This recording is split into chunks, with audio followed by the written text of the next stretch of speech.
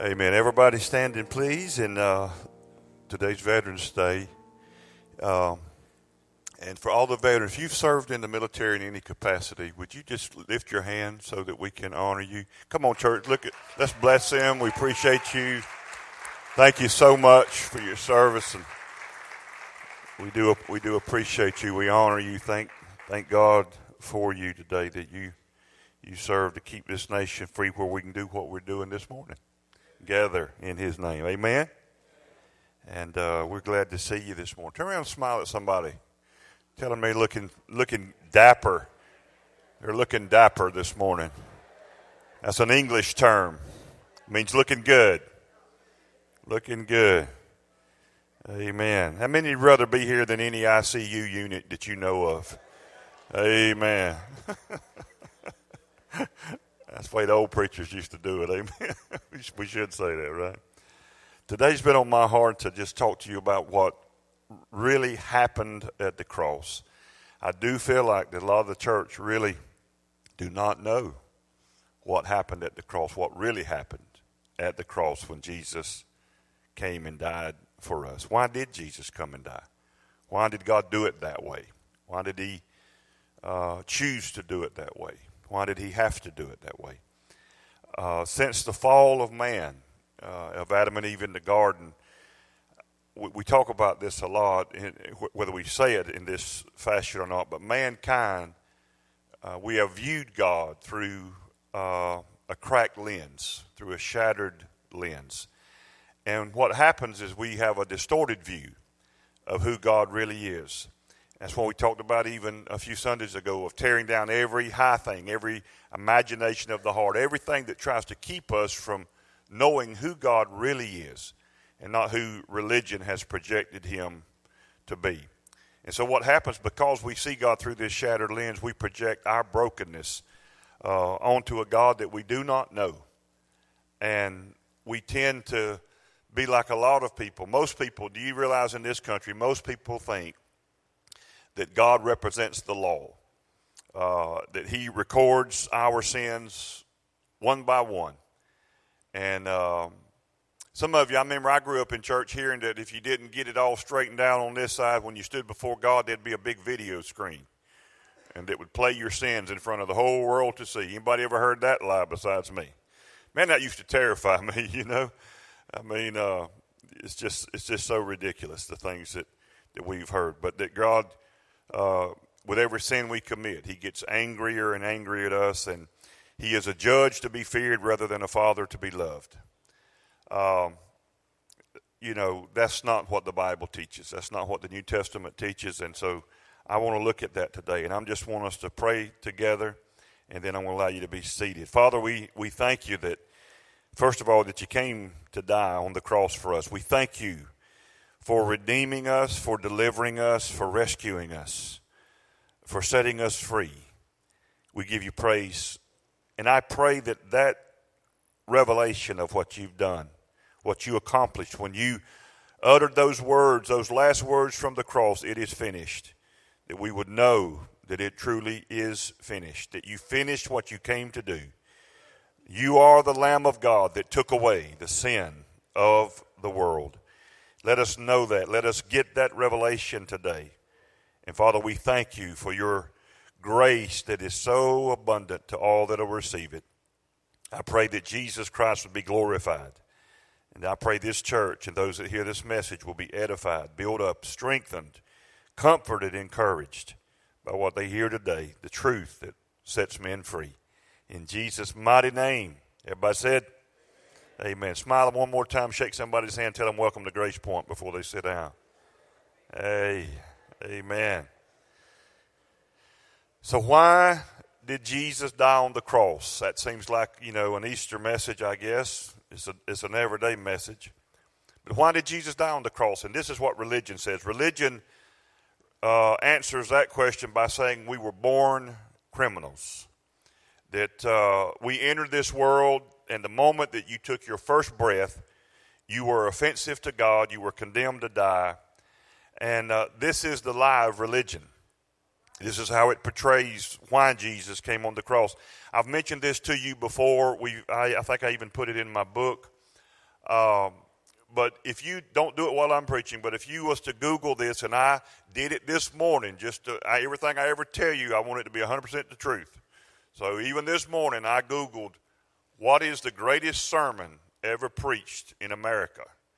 And what the majority of that search will pop up a sermon by a great preacher named Jonathan Edwards. And on July the 8th of 1741, Jonathan Edwards preached what most people, even Google, says is the most famous sermon ever delivered in the history of America. And you know what the title of that sermon was? That's right. Sinners in the hands of an angry God. Sinners in the hands of an angry God. You know why that sermon is the most famous? Because it scared the hell out of people. Fear is the greatest motivator as far as the secular world goes. God doesn't use it. God has never used fear to try to motivate people to love Him, surrender their life to Him. God's never used hell, dangled people over hell. God never has done any of those things. Hell is not God's incentive program to get you to choose the proper place. There is never a verse that said God created hell. That's another sermon. I've talked about that. Most of the time when you see the word hell in your English Bible, the word that they're translating that from is Sheol, which means the grave. It don't mean fire and brimstone and pitchforks and the pointed-tailed devil. Hell is not Satan's headquarters. He doesn't live there. He's never been there. I better get back to this sermon. But Jonathan Edwards preached sins in the hands of an angry God. And what this sermon did is it portrayed God full of anger, vengeful towards sinners. And I'm going to read an excerpt from this sermon. Listen to what Jonathan Edwards preached, what he said. He said, "The God that holds you over the pit of hell, much as one holds a spider or some loathsome insect over the fire, abhors you. Abhors you, that means hates you. And is dreadfully provoked. His wrath towards you burns like fire. He looks upon you as worthy of nothing else but to be cast into the fire. He is of purer eyes than to bear to have you in his sight. You are 10,000 times more abominable in his eyes than the most hateful, venomous serpent is in ours." How'd you like to be sitting here and that preached to you this morning? They're telling you that you're so loathsome that God hates the sight of you. He can't even bear to look at you. He dangles you over a fire like a spider. Yay, God. Now, how many would like to serve that God? How many wants to surrender? I mean, that's ridiculous. That is the lie of religion. And you can scare people, but you can't scare people into heaven. You can't scare people. You can't scare guys. You can't scare a girl to make her love you. You can't do it. You can make her serve you, but you can't make her love you. Is this view of God accurate? Most of the sermons that preach this is how they even today portrays God. But is that what the Bible teaches? Is that what the New Testament Bible teaches? No. This is what the Bible says about your sins. In Hebrews chapter 8 and 12. And I could have picked so many. And I know some of you've heard this. Some of this is new to you. Hebrews 8 and 12 says, this is God talking, I will be merciful to their unrighteousness. He's talking about this new covenant. And their sins and their lawless deeds I will remember no more. What did God say he would do about your sins? Does he remember them or not? So let me ask you another question. Is the Holy Spirit God? Or is he a dove? Is he a bird? Is the Holy Spirit God? You act like you don't know. Is the Holy Spirit God? Is there one God? Is he manifested in three personalities? God the Father, God the Son, God the Holy Spirit. In the book of Acts, when Ananias and Sapphira lied, the apostles did not. They said you lied to the Holy Spirit, and then they said you lied to God. The Holy Spirit is God. He is the Spirit of God. All right? So if God remembers your sins no more, then stop saying the Holy Spirit's convicting you of your sin. Because how can he convict you of what he don't remember? The Holy Spirit, the Bible says in the New Testament, convicts or convinces, same word, same Greek word. He convinces the world of their unrighteousness, of their sin, because they have not known God. But once you know God, God will not talk to you about your sin. He will talk to you about his righteousness.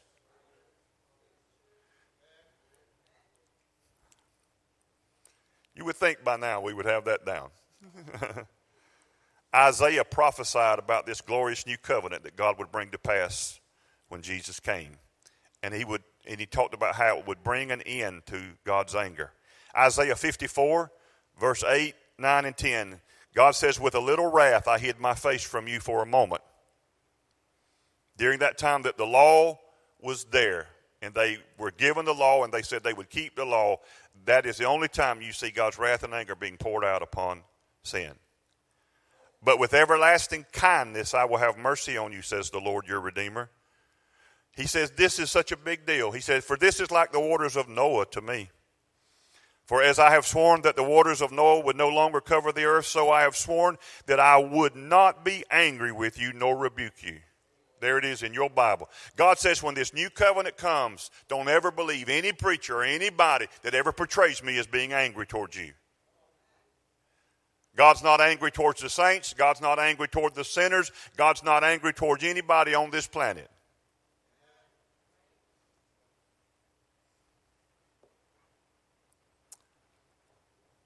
Thank you for that thunderous amen. God says, for the mountains shall depart and the hills be removed, but my kindness shall not depart from you, nor shall my covenant of peace be removed, says the Lord, who has mercy on you. Whew.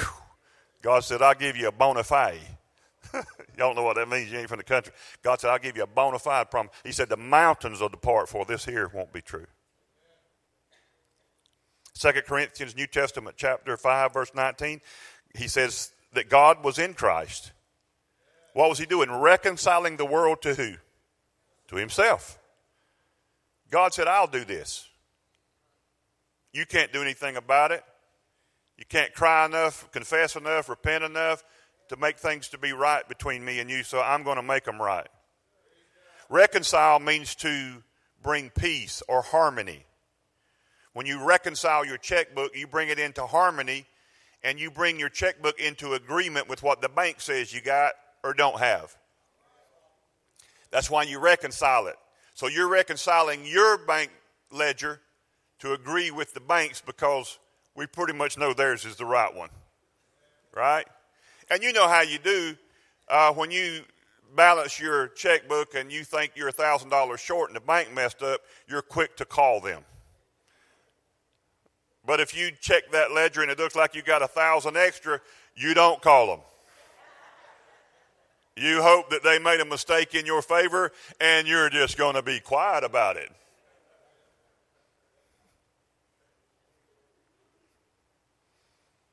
But God says that I was reconciling the world to myself. And how did he do that? Not imputing, not counting, not recording, not keeping a record of their trespasses, their sins, and has committed to us the word of reconciliation. The lie from the world, religious world, is that we were all born criminals. But that's not what the New Testament teaches. Paul said we were born slaves to sin. We were born, listen, in prison. Now, a lot of people think that even though they don't have Jesus and they haven't been set free by Christ, they think they're free. Yeah, you're free to walk from your prison cell out to the, courtyard or the exercise yard, and you're free to walk to the cafeteria to eat a meal, and then you're free to go back to your cell. But you're not free. So don't kid yourself. Whom the Son sets free is free indeed.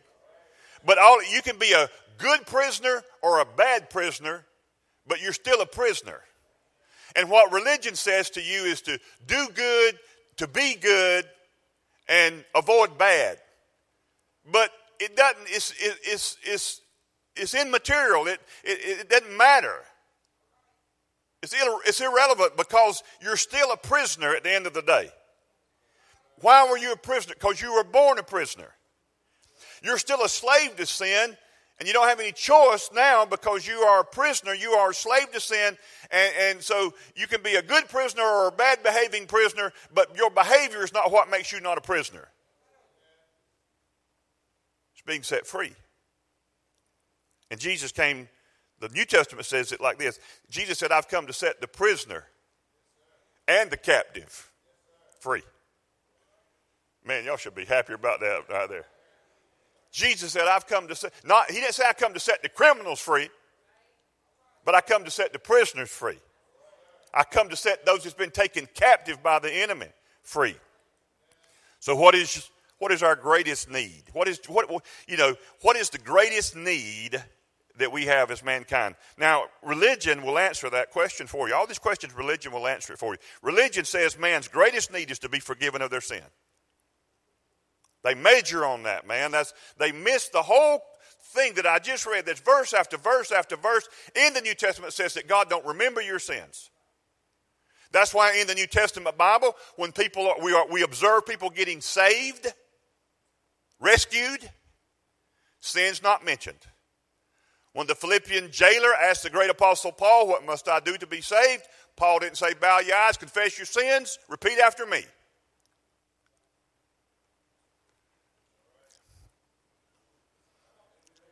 Y'all need to bring me a chair up here, then I reckon it's going to be one of them Sundays. No, he didn't. He didn't mention sin. I guess Paul didn't know what he was doing. I'm so glad that we know what we're doing, and Paul didn't. We know how to get people saved. First thing we talk to them about is sin that God don't even remember. Romans chapter 10, great famous chapter. I mention it often. That tells people how to be saved. It says if you believe in your heart, confess with your mouth. It uses the word confess, but it has, the whole chapter of Romans 10 never mentions the word sin, not one time. But it says that if you believe in your heart that God raised him from the dead, and you will confess that with your mouth unto righteousness, you're saved. And sin's never mentioned. Why is sin so glaringly absent while people are getting saved in the New Testament? Because it has nothing to do with them getting saved. Well, why don't they have to ask for forgiveness? No. They're already forgiven. Do you know that is such a shock to most Christians? They're already forgiven? Yes. Why? Because God forgave them. God reconciled. Jesus didn't lie. Neither did John the Baptist. When he pointed at Jesus, said, that's the Lamb of God that takes away the what? The sin of those who confess their sins? No. He said the sin of the church? No. He said the sin of the world. Did he do it or not? When Jesus said it is finished, did he lie, or is it finished or is it not finished? If it's finished, then he finished what he came to do, and he came to take away the sin of the world. So either he finished it or he didn't finish it. And if he didn't finish it, he's got to come back and finish it. And if he didn't finish it, he's a liar because he said it is finished. Now you got to decide what religious cookie you're going to eat. Are you going to believe the Bible? Are you going to believe what some preacher says that don't know the Bible? The Bible said that he's the Lamb of God and he would take away, obliterate, itemize, remove the sin of the whole world. That's why God's not angry, because he's got nothing to be angry about. Well, people are still sinning like crazy, but God's already forgiven them. It doesn't mean that God that wants people to sin. It doesn't mean he doesn't care. I'm not saying go out, don't worry about it, sin willy-nilly. Why would you want to sin? Why you want to eat out of a dumpster When you got a banquet table now, why do you want to go back to your old life when you've been delivered from your old life? If you used to eat out of the dumpster, now you got a debit card that you eat anywhere you want to, anytime you want to. Why go back and eat out of the dumpster? That's the spirit of stupid. Why would you want to do that? You're free to eat out of the dumpster. Jesus set you free. But you're not a robot. You got choice. The prison gates have been blown off the hinges. There are no more locks in the prison. Now, you can stay in there and live in there if you want to, but you're free to walk outside of that and be free in Jesus Christ. You don't have to live. You're not a prisoner anymore. And there's no wardens and there's no prison guards that are holding you captive. It's only in your brain that you think you're captive. You're not captive. You have been delivered from the power of sin. That's what Jesus did. That's what really happened at the cross. So what's man's greatest need if it's not to be forgiven? Man's greatest need is for life. When Adam and Eve sinned in the garden, their greatest need was not forgiveness. It doesn't even mention it, doesn't talk about it. Their greatest need was that they died that day and they needed life. The New Testament Bible teaches that Jesus said, I am the way, the truth, and the life. Jesus said, I have come that they might have life and have it to the full measure. The greatest verse that many consider in the New Testament, John 3:16. For God so loved the world that he gave his only begotten Son, that whoever would believe upon him should not what? Perish. But what? Have what kind of life? Everlasting life. Eternal what? Life. Because that's our greatest need. Because the Bible in the New Testament, Paul taught us that we were born dead. We were born dead. We were born dead in trespasses and sin. Right? God didn't place you there. Adam placed us there. Tell him thank you when you get to heaven and you'll get to see him. I think he's going to have his own security team, for a few days. I don't know. I remember one time years ago when my kids were all still small, and Jill's parents, my wife's parents, had moved to Denver, Colorado. It was about this time of the year, and we were making our first trip out there to spend Thanksgiving with them. And we had driven, and we had spent the night on the Kansas side of the Kansas-Colorado state line. And I had spent the previous night driving in St. Louis. Money was extremely, extremely tight. It was taking everything we had to just get out there. We had a little minivan in those days when they were popular, so all three of the kids could roam around and, and had a little bed back there for them. And so I was so give out when we got to St. Louis that I stayed at a motel that we really couldn't afford. But I was so tired, I just, paid it and stayed there. So the next night, we were having to make up, and we had to stay at a cheaper motel because we spent at a nice one. So I stayed at a hotel on that Kansas border, and it wasn't even a name brand. It was just some weird name like the Frontier Lodge or something like that. And literally, I'm not making this up, just laugh. But I woke up next morning, and there was all kind of guys walking around in the parking lot with guns. But I quickly saw they were dressed as hunters, and I found out that I was staying really kind of where a bunch of hunters stay to go shoot pheasants, I believe they said, and stuff. And so I felt pretty safe, even though everybody walking around with shotguns. But I was also hearing weather reports that there was a blizzard possibly going to be hitting Denver. Well, I'm from South Georgia, so I don't know anything about snow, much less a blizzard. And so I made a decision to leave anyway because we wanted to we could be there by lunch from where we were staying in Denver, and we wanted to get there and see her mom and dad.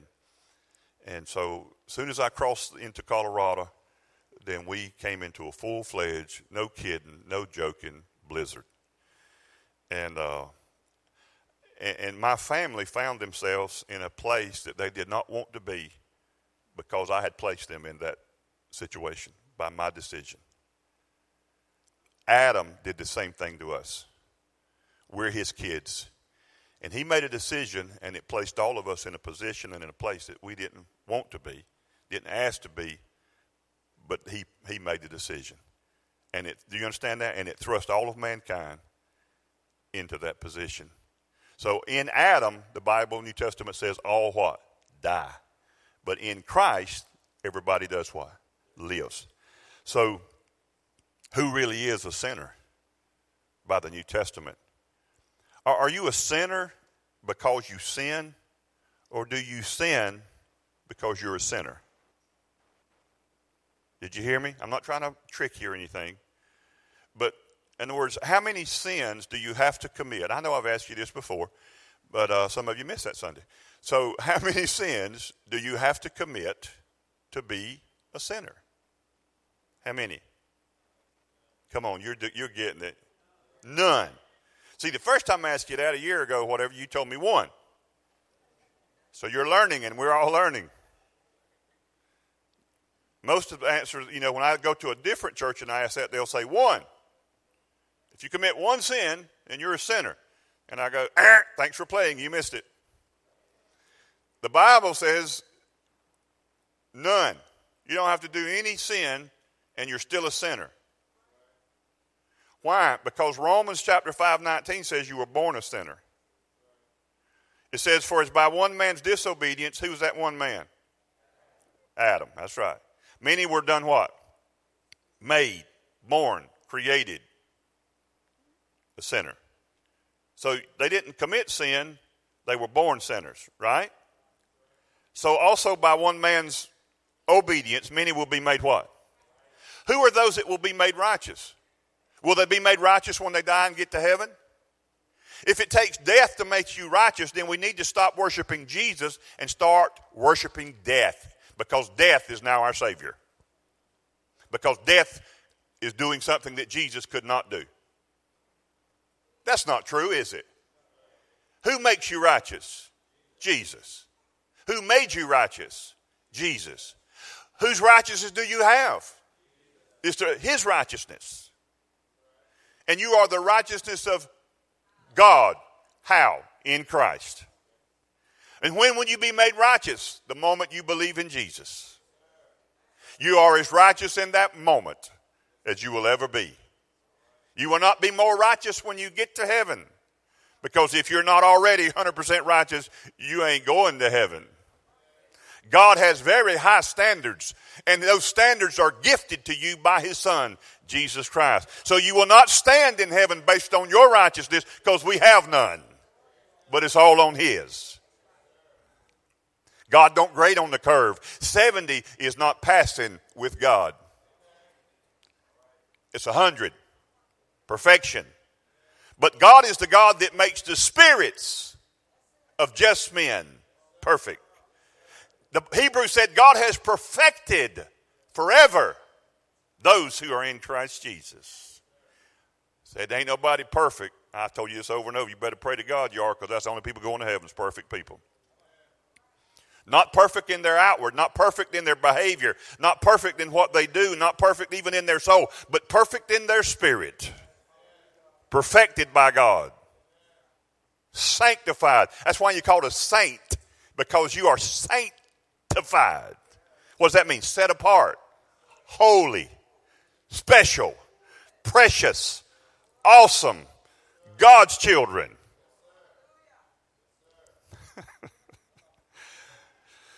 Ain't this a depressing church to go to? I mean, I'm telling you, bad news every Sunday, right? Oh. Romans 3:23 really defines what sin is in God's eyes. It says, for all have sinned and fall short of the glory of God. God's definition of sin is just falling short of what he had planned for you. God's got a glorious plan. And that's why Christ in you is the hope of that glory. The cross is a rescue mission. The cross is not some weird sacrifice of bloodletting. It's not God killing his son out of anger instead of killing you. Well, he's got to kill somebody. I mean, better he kills Jesus than me. No. Religion paints that way. Religion tells you that God wasn't even looking at his son when he died. Religion says that God turned his back on Jesus and hid his face from him because they fill in the blank that they created and said God's too holy to even look at sin. And all of those things are lies. Could I ask you a question? When Adam and Eve sinned in the garden, did they sin?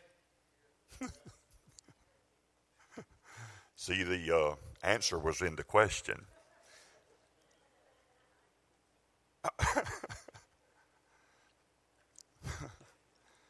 See, Jill's not here today to keep me straight, so that's why I'm acting up.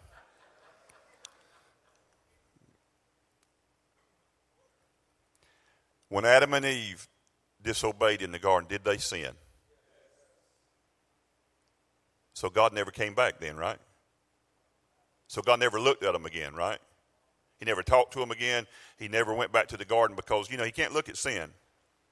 And they were sinners, right? Because they sinned, and they became sinners by sinning. And they were the only two people that could do that because the rest of us we sin because we are sinners.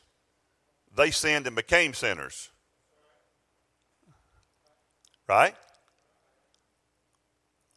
So God didn't come back in the garden then and talk to them anymore? No, God still came, right? He came looking for them. Did he find them? They were hiding though, right? They said, don't worry about it, God. We got this. We'll take care of our own nakedness and our own sin problem. And they made fig leaves. That's about as smart as man is trying to deal with his sins. Temporary at best. Winds of adversity will blow it away and expose your sin again. Right? Men like to make their own fig leaves. They like to create their own religion to take care of their own sin problem. But God still came. So don't ever believe the lie that God can't look at sin. God's not afraid of sin. God's not scared of anything. If God can't look at sin, he can't look at me or nobody in this room because we still sin. My identity is I'm not a sinner. And even though Grandpa says it in the old church that we just all sinners saved by grace, no, you ain't. Once you're saved, you're a saint. And if you're not a saint, I always say this, stop reading the New Testament because the New Testament, epistles of Paul at least, are all written to the saints. So don't read somebody else's mail.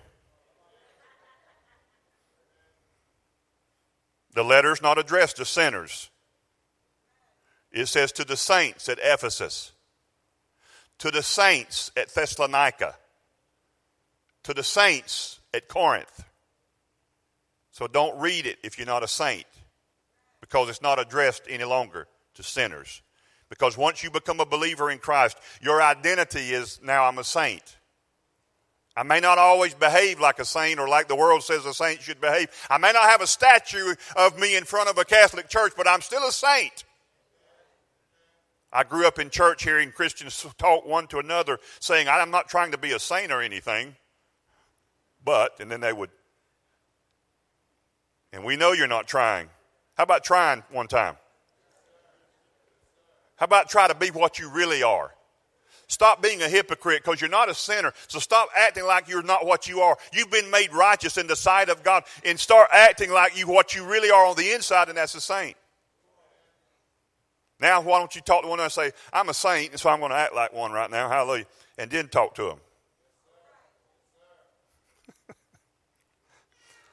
Amen, baby. Glory to God. Help me preach.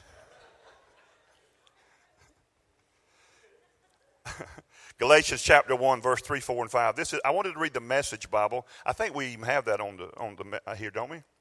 Okay. Yeah. Okay. Is that the translation I have?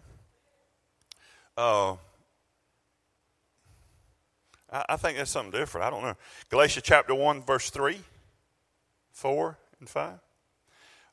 It says, so I greet you with great words, grace and peace, Paul says. we know the meaning of those words because Jesus Christ, this is what it says, rescued us from this evil world. We're in by offering himself, wherein by offering himself as a sacrifice for our sins. God's plan is that we all experience that rescue. That's what he says. And then he says in verse 5, glory to God forever. Oh, yes.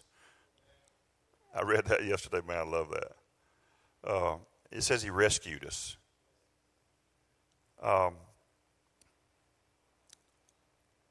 He rescued us. What happened on the cross? He rescued us just like Moses rescued the children of Israel from Egypt. You understand that Moses was a type and a shadow of a deliverer, of a one who would set God's people free. I'm almost done.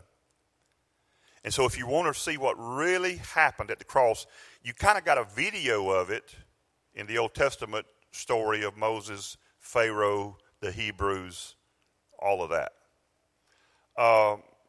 The children of Israel, like us, were born slaves, right?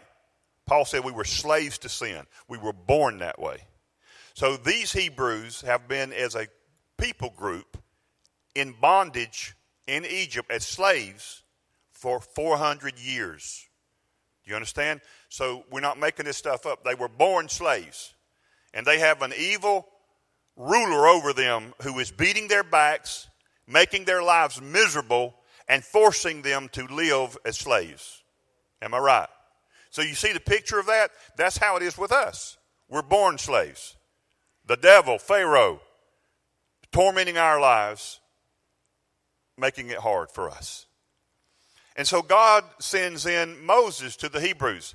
Now what sets him apart? He's a special man, listen, because he's the only Hebrew man who is not owned by Pharaoh. So God wants to set Hebrews free. So God has to use a Hebrew man to set the Hebrews free. So this Hebrew is special, Moses, because he's not owned by Pharaoh. He's a free man. And so God sends him in, and the message that Moses has to Pharaoh is, let my people go. He says, I'm talking on behalf of my father. And he told me to tell you, Pharaoh, devil, let God's people go that they can worship him. And he resists. He refuses. And so God did the same in shadow there, but he did the same in reality with his son. So here comes Jesus. All right, so man is in bondage to Satan. And so what God does is God chooses a special man. Like Moses was not owned by Pharaoh, so God could use this Hebrew to set the Hebrews free. So God sends his own son, who is not of Adam. For God is his father, and Mary is his mother. He's the God-man. He's not of Adam, so he is not a slave to sin, and he is not part of the slave race. But God has to have a man to set men free, like he had to have a Hebrew to set the Hebrews free. So he chose a special man, Moses, to set the Hebrews free, and he chose a special man, Jesus, to set me and you free. So Jesus came in the form of a man, but he's a special man. He's not a slave man. Sin has no claim on him. This man, Jesus, goes into our bondage and he sets us free. He delivers us from being born slaves. And when he did what he did, being born a slave ended for those that would put their faith, confidence, and trust in him. What did it say that God did with Pharaoh? Did God imprison him or anything? No. What God did is God drowned Pharaoh. He condemned him, and he drowned him and all of his horses and mighty army in the Red Sea. God used baptism water. How did God deal with that old life? And how did God stop that old life from trying to chase you down and to take you captive again and bring you back into that same old life? He drowned Pharaoh and his army with baptizing water. The Bible says that those children of Israel were all baptized unto Moses in the Red Sea. It literally says they were baptized into Moses in the Red Sea. I don't know if y'all getting all this video playing for you. They were baptized unto Moses, and God destroyed that in your life. Stop believing the lie that you're that same person. You're not that same person. And you don't have to go back to that old life and keep doing that old stuff and be drugged back. But listen, because there's nothing to drag you back to Egypt again, because it's been dealt with. So once they crossed over, once you put your faith in Christ, once you have baptized yourself, been baptized and identified with his death, burial, and resurrection, once you say, this is my dead day, this is not my birthday, this is the day that I'm done with the old me, there is a new creation, I'm a new creature in Christ Jesus, and you come out of those baptizing waters, you come up a new creation. I'm not saying baptism water saved you, I'm saying that is the symbol, that is the portraying of what Christ did. When you get baptized, you stand in the place of death. You stand in the Red Sea. You stand in that place. You have to stop breathing and die. You hold your breath to be baptized. You're not breathing. If you don't breathe, you're dead. It's symbolic. You're dead.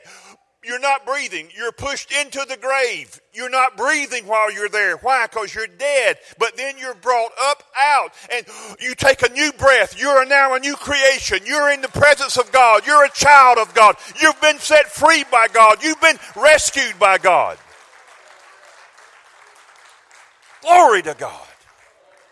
Don't go back to drugs. Don't go back to sexual immorality. Don't go back to that old life, because that's not who you are anymore. And don't blame it on the devil, because he's been dealt with sin, that power, that entity. See, the church still thinks that sin is a verb. But sin, in the book of Romans, sin is mentioned more than any of the New Testament writings. And every time sin is mentioned except once, the word sin in the book of Romans is a noun. Remember nouns? Person, place, or thing. Sin is an entity. It is a thing. It is a power that takes you captive. Sin is more than an action that somebody does. If you don't believe it, check it out. And if the church would know that sin is not a verb but it's a noun, when the first person ever used the word sin was God. And when Cain murdered Abel, God told him, sin lieth at the door. And God in the King James Version said he desires to have you, that he may bring you into, and so God personified sin as an entity, as a person. He personified it. Him who knew no sin became sin. No verbs there, all nouns. When John pointed at Jesus and said, behold the Lamb of God that taketh away the sin of the world, that's a noun. The word sin there translated is noun. God said, that man you sing right there, he's not coming to stop people from badly behaving. Jesus didn't take away everybody's bad behavior, because if he did, he failed. So you can still behave bad, but what he did take away is that entity, that power of that thing called sin. All that Satan has left is his mouth. That's really all he's ever had once he was cast out of heaven. If he had torpedoes, missiles, swords, and spears, he would have used them on Adam. But he had none. When you get kicked out of office, you lose your power. If you were the sheriff and you get kicked out of being the sheriff, you can't still pull me over and give me a ticket. You may still have your little badge, because it may have your name on it. But we know you're not the real sheriff now. So we don't have to mind you. You're just pretending to be the sheriff. But we know that you got kicked out of office. Man, if y'all get this, the devil got kicked out of heaven. Now, some of you think he's just, he's just like the Hulk in the spirit or something deal. It's ridiculous. God never made a devil. God didn't create Satan. See how quiet they get on me? Man, this place gets quiet. I don't know if I scare them or it's revelation or I'm sure you never heard that. Well, who made Satan? We did. Adam did, to be more specific.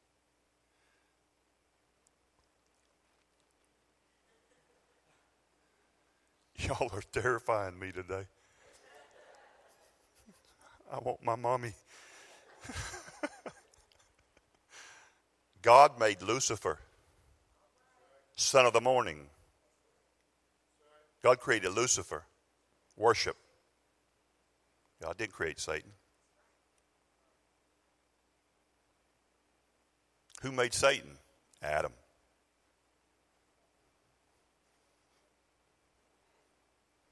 Adam. How did Adam make him Satan? Adam gave him his power. Adam gave him his authority. Because Satan has none on his own. And by the way, the only authority that Satan has today is what you give him. You give him none, he has none. He can't buffalo you. That's why nothing evil, wicked can touch you. He can't do it. If you knew this, you'd sleep better at night. So what he wanted was what Adam had. He wanted his authority and power. And so Adam believed the lies that he said, and he gave him his power and authority. And if you think I'm making this stuff up, you remember in the temptation of Jesus in the wilderness when Jesus is here on earth, and remember Satan took, and he went to the wilderness and he was tempted by the devil 40 days and 40 nights. Remember that? That last temptation, it said Satan took him up on an exceedingly high mountain and showed him all the kingdoms of this world in a moment's time, right? Remember that? Saints that know I'm in the Bible, y'all just kind of grunt amen, and that way the people don't read it. They'll know that I'm not making this stuff up. This is what Satan said to Jesus in the New Testament. He said, now see all these kingdoms of this world and their authority, their glory, their splendor. He said, I can give them unto whomever I choose. He said, for this authority, exousia is the word he used, Greek word authority, was delivered to me. And I can give it to whoever I want to. When was that authority delivered? Did he order that from Amazon and UPS bring it? No, Adam gave his authority to Satan. And from that day forward till Jesus got here, he used that authority. That's why from Genesis to Malachi, the Old Testament, you will never see any prophet, great or small, cast out no devils.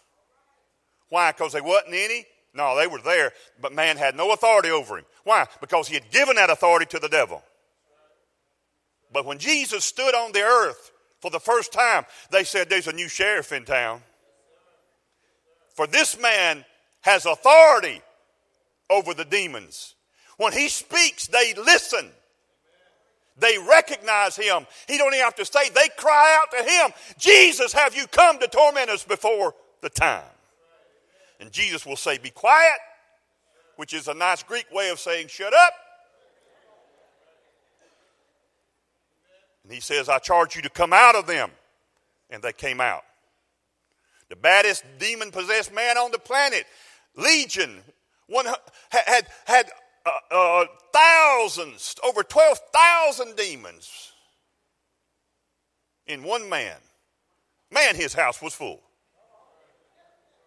Jesus said, what's your name? He said, Legion, for we are many. Jesus said, get out. All y'all.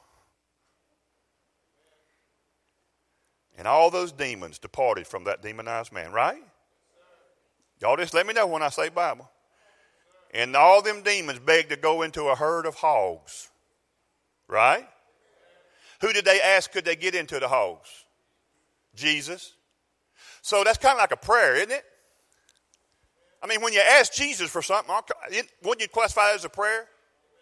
So the demons prayed to Jesus and said, Jesus, don't just cast us out into the abyss. Let us go into the swine, to the hogs.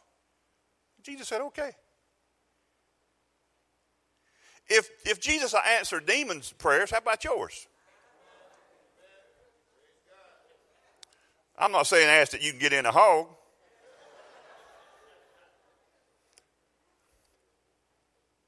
And all the demons went into the hogs. But the hogs didn't like it. Even the hog got better sense than live with a demon. And all the hogs ran. Y'all just let me know if I'm saying Bible. All the hogs ran and went over the cliff and crashed down in the rocks in the sea. And so was created deviled ham. Oh, come on. Come on.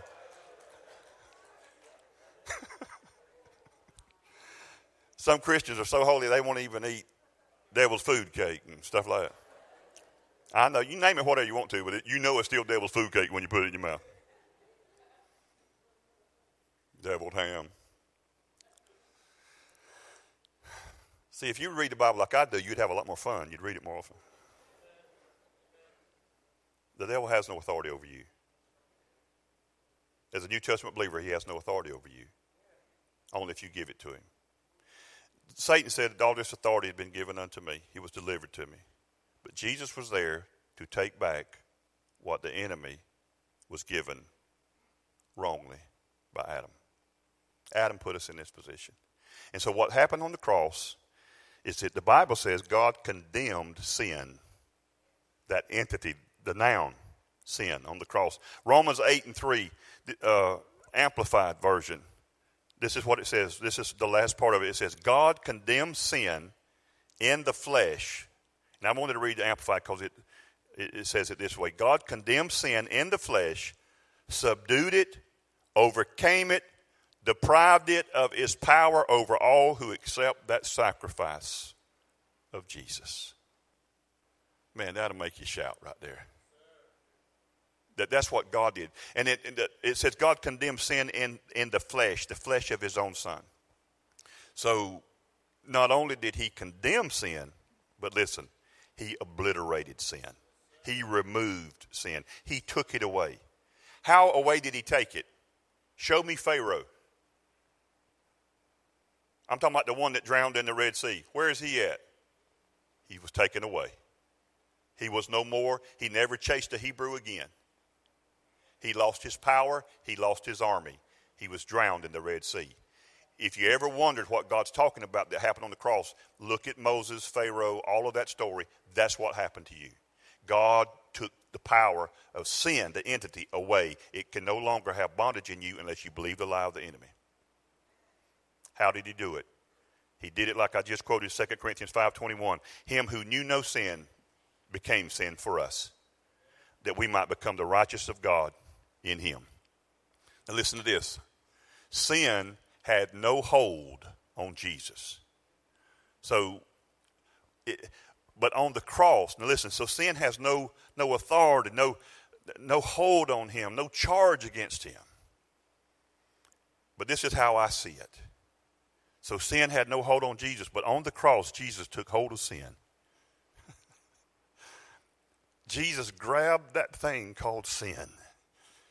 And that sin had no hold on him. So he took hold of it. And he took hold of sin and he held on tight while his Father, working with him and in him, poured out his wrath on sin. Not on his Son, but on sin. Jesus held on while the Father, all of his wrath poured out on sin. Well, why do it that way, God? Why do it that way? Because God didn't have any other choice because he loved us. So it's like this. If God couldn't tackle sin without killing all of us because we were all sinners. So listen to me. If God dropped an atom bomb on sin, so to speak, before, you understand? He'd have killed all of us. He could have got sin, but we'd have been destroyed in it too.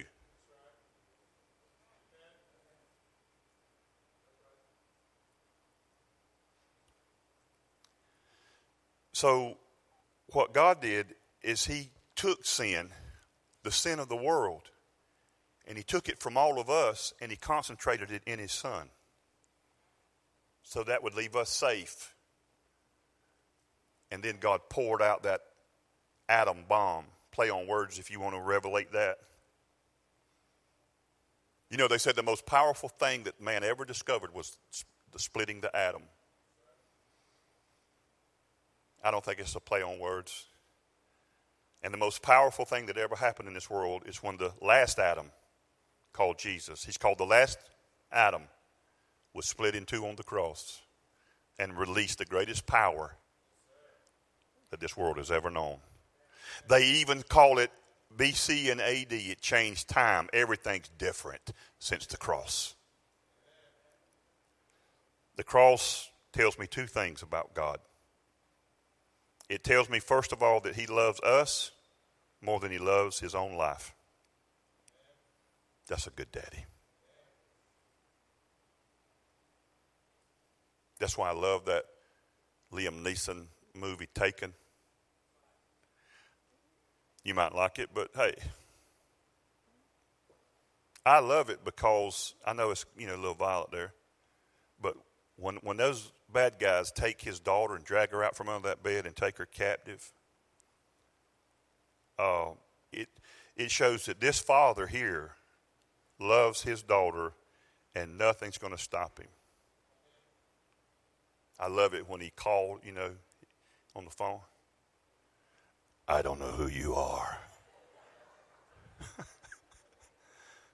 If you return my daughter, I will not pursue you. I will not chase you. But if you don't, I will come for you. I will pursue you. I will find you. And when I do, I will kill you. That's the greatest part of any movie ever. I'm in the film, yes! You tell him, man. And then when he finds them, they all sat at the table. I told you I'd come for you. See, when I watch that, I see, because the Bible and all that's not a Sunday thing for me. So when I'm sitting in the movie theater and I see that, I see how much God loves me. That Satan took me and drugged me captive. And God says there's nothing that's going to stand between me and rescuing them. Amen? That's the way God is. So the first thing it tells me, God loves us more than his own life. Secondly, it tells me that if God is for me, then nothing can stand against us, not even our sin. So I'm ending with this statement. Listen, I've told you this 3 times already. The power of sin has been broken. You have been forgiven. Now, people out here riding up down the roads and everybody in the world, and they've never been to a church and they've never read a Bible and never said a prayer, but they are still forgiven already by God. Are you saying that they are saved? I am not saying that they are saved, because as many as believed in him, to them he gave the authority, the power to be sons of God. You still must believe. That's called putting your faith in him. They are forgiven, and God's not mad. And all the bad things that are happening to you is not because God's punishing you. Sin has its own built-in bad things, because sin's not from God. Every good thing comes from God. God didn't invent sin. God didn't create sin. So sin has its own bad byproducts, its own bad results. So when you make bad, sinful decisions, bad things are unleashed and happen to you, but it is not God the Father who is punishing you.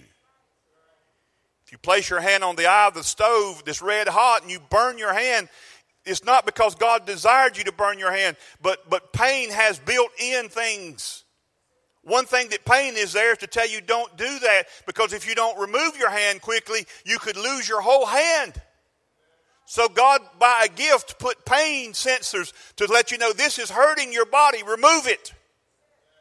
So sin has this thing in it that hurts you and hurts others. And so if you listen and look, you won't want to do it. But it's not God doing it to you.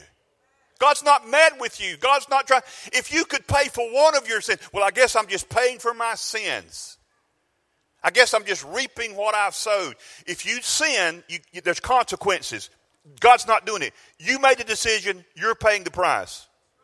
You robbed the bank. They're going to lock you up. God's not locking you up. God didn't fingerprint you. God's not going to sentence you. God's not doing it to you. Stop being mad at him. He's the only one that can rescue you. God didn't do it. You made a bad decision, and you're paying the price of your consequences of your bad decision. Yeah, you do reap what you sow, but you're reaping what Jesus sowed. And Jesus sowed his life, and you get to reap his life if you'll receive it by putting your faith in him. It's called being born again. It's called trusting in Jesus. So the cross, you got to understand, the cross made an end of your old self. The person you used to be died on that cross with Jesus. You're no longer a sinful son of Adam. One of them said it on the praise team this morning. I heard it. I had my head bowed, but I heard it. You're no longer a sinful son of Adam, but you're a righteous son of God. You're a righteous son of God. So reckon yourself as dead to sin and alive to God. Because when you were born sinners, you were dead to God and you was alive to everything sinful. But once you got born again, then now you're dead to sin and you're alive to God. You really are alive to God. And that's why when you live in a way that's contrary to who you really truly are, you don't feel good. It breaks your heart. Because deep, deep, deep down, you ever heard that? Deep down, you really want to do the right thing. And that's why you feel bad when you don't. Because that's the proof that that's really who you are on the inside. That's your proof that you really are a new creation. You're born again.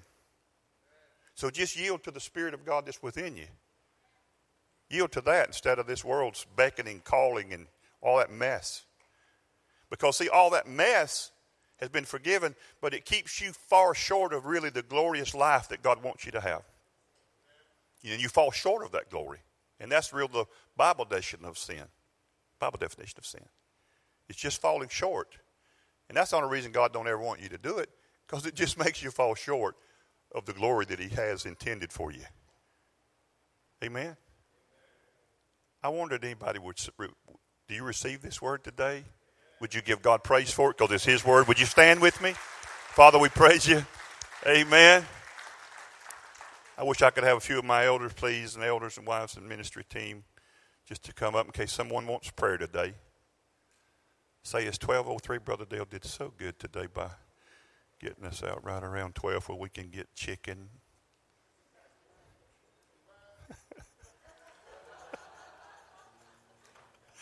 Amen. Amen. I like to have fun. Praise you, Father. Boy, God's a good daddy. Brother Ken, man, if I knew God was this good when I was 20, I'd have been a happier fella a lot longer ago. I'm so glad that God has shown me the revelation of his gift of righteousness. That's what the Bible calls it. I'm so glad that he's finally made grace amazing for me. I used to sing Amazing Grace, but never were amazed by it. I always heard terms in the church I grew up in like greasy grace and, and there ain't no slide into heaven and all that stuff. And they gave me just enough understanding about grace that I was saved by grace through faith, but then I was kept by Dale through me being obedient. And the grace part was good, but Dale trying to live in a way that I thought would please God was horrible. And I always lived in fear that if the rapture happened, I'd be left. In fact, many sermons told me I would be left and I'd have to get my head chopped off is the only way I'd make it. All kind of uplifting stuff like that, I was told. I was told that if I failed to confess just one sin, I would miss heaven forever and go to hell forever. And that was so nerve-wracking for me. Because I had to admit that I wasn't a perfect guy in my behavior. And I always thought people would cut me off on the interstate and I'd wave at them with one finger and talk about their mama. And then the rapture would happen and I'd just blow it off over that one jerk, He would cause me to miss heaven.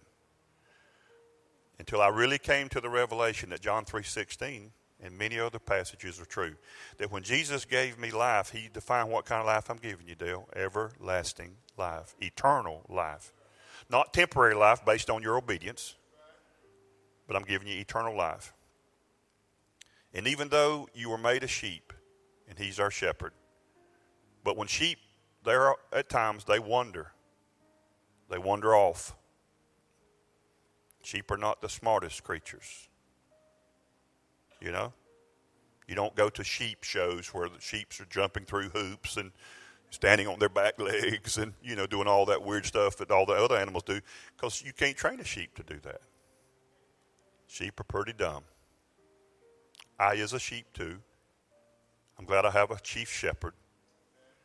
But if a sheep wanders way off from the shepherd, do they turn into a goat? No. No matter how far they wander away.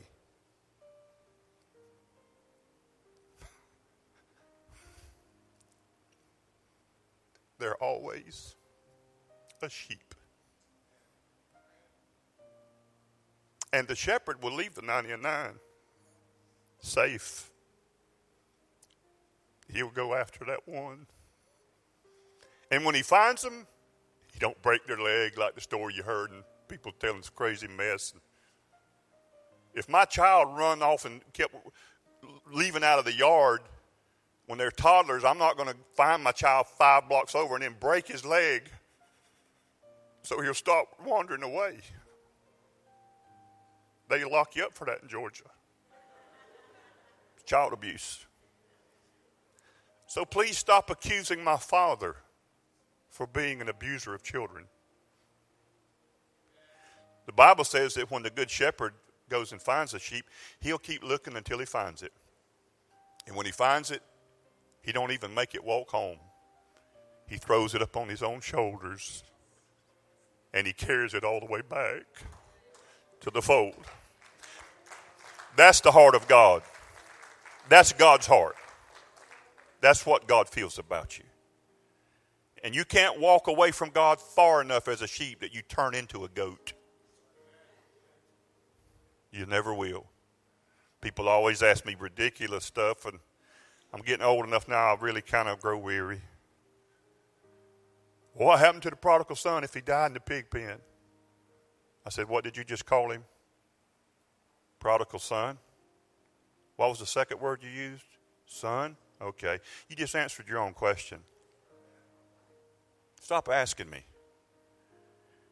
If he died in the pig pen, he would have died as a son. And all sons are sons. Now, it's daughters too. You understand, no gender here. If you wander away from God and wander from Papa's house, you're still a son. You're still a sheep. Some of you mamas and daddies in here need to remember that over some sons that wandered way off. And they didn't come back home. But they died as a son. They died as a sheep. I know, away from Papa's house and away from enjoying all the comforts of home, but still a sheep nonetheless. Loved by Father. Jesus said, I know those that are mine, and nobody can ever pluck them out of my hands. I'm glad today that I know that ridiculous lie, I cannot lose my salvation. I can't lose what I didn't purchase. I can't lose what was gifted to me. My behavior didn't endow it to me, and my misbehavior will not take it from me. I have eternal security, and it don't make me want to sin like crazy. It makes me want to love like crazy to him the one that would save me like that and that would love me like that. In Christ, I love you guys with all my heart. I love to get to do this few minutes what I do every Sunday. I love to tell people the good news about Jesus. And hopefully that the goodness of God that you hear would cause you to repent, which means change your mind about him. And don't believe the lies religion told you about him. He's a good God. And I'm going to spend every day I have. I sat in the house this past week doing a little thing helping My son-in-law a little bit on the side there. And I was in this lady's home talking to her. And it came up, and it just came about that she knew I was a preacher. She said, so if you're a preacher, then everything is confidential, right? I said, yes, ma'am. She said, I have AIDS, and I'm dying. She said, for 20 years, I've kept this a secret from this little town, and I've never been able to tell anybody. And she said, I was laying in bed before you knocked on my door, praying about my life and that God would help me. I was able to do some things that would bless her financially even and help her financially. I don't mean giving her money. I mean the services I was able to tell her about and do. Increased her monies. She was getting so sick she couldn't continue to work. And she said the people have been so afraid, that the few people that even close to her she had told that she had AIDS, they were scared to even get within 5-10 yards of her. And when she was talking to me, I felt the Spirit of the Lord come on me real strong. What I mean by that is, as far as for Dale, for me, I felt those Holy Ghost chill bumps, I felt God's presence. And I just put my arms around her. And I hugged her. And I told her how much God loves her. She told me she's going to come here one Sunday. She could even be here today. I probably should have thought of that before I told the story. But you wouldn't know she was knowing. But I felt God's presence, and I thought that when I left that house. I said, man, that's kind of so unusual to me, so weird almost like, but yet it was God's love, and she knew God had answered her prayer, she said. She said, I was just praying, and she said, I asked God that if I could just have $800 a month instead of the $600 I'm getting, that I could make it. The things I was able to tell her about and help her with, she's now going to have $900 a month in her income. And I said, not only did God answer your prayer, but he gave you $100 extra. It sounds just like my papa. And she said, I'm so thankful that you came. And she just cried. I just held her. And I had the feeling it was the first time anybody really hugged her in a long time. She didn't have any family. She lived alone. She's not married.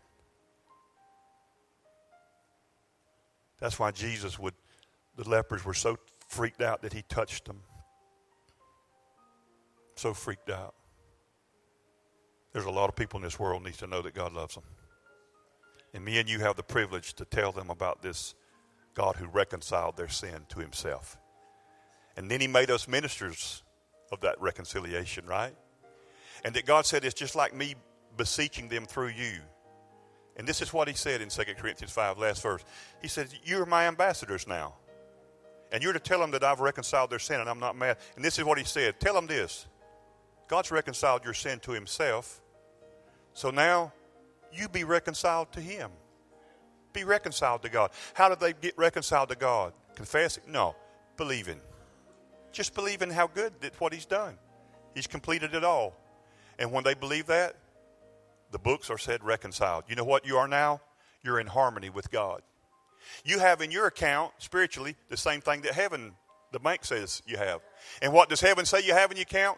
You're righteous, you're holy, you're redeemed, you're saved, you're secure, you're a son of God. So make your books line up with what the bank says you have. Be reconciled to God. Reckon yourself as dead to sin. Reckon yourself as dead to sin. Reckon your books that I'm alive to God. That's not my old life. I'm not that person no more. No. I'm a new creation. And if you've wandered far away, hey, you're still a sheep, man. It's better back at Papa's house. Get out of the pig pen. God didn't put you there. You made the decision. Get out of that. You eat better at Papa's house. You sleep better at night at Papa's house. Come on back, man. We love you. Your brothers and sisters, we miss you, man.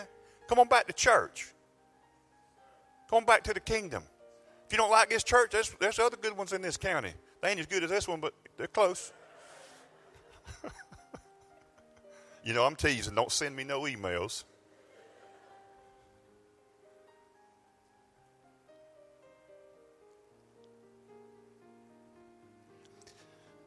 You know, I feel like if I was in the spirit, you understand this, but I have that feeling.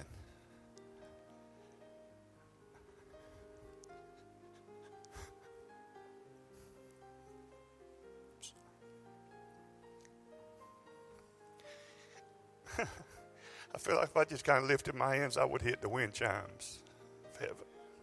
Stay close. Heaven's kissing earth. His presence is so real. He's calling sons and daughters home. He's just loving on you. Father, Holy Spirit, move on your people. Move over Facebook. Move over those that hear the word of the Lord. Bless them. Convince them of their righteousness in you. Those that don't know you in the world, let them hear the call to come home. We pray for our families, our sons and daughters, and brothers and sisters, moms and dads who are not born again. We pray that the blindness on their mind would go. For Satan has blinded their minds, they can't believe, Paul said. But we pray that that blindness will go and that their hearts would be open and you would use whomever that is nearest to them to bring that revelation and that light to that place that is so dark. We pray for them now. We come in agreement with your sacrifice for them. For you're not willing that any should perish, but all come to repentance, to righteousness. And I pray that today in Jesus' mighty name. If you're here today and you want prayer, I'm going to dismiss the congregation. We love you guys here at Grace Point. Please come back. If you're a first-time guest, please come up. I'd love to shake your hand, see you, meet you, know who your name, who you are. But these guys are standing here. It's our honor to pray for you. We're not going to tell 14 car wreck stories and try to scare you. We're here to pray with you if you want prayer for any reason, okay? God bless you. Go enjoy this day. Amen. Hug somebody's neck on your way out. Shake their hand, introduce yourself to them. If you want prayer, we're waiting on you up front. Just come up here and we'll be glad and honored to pray with you.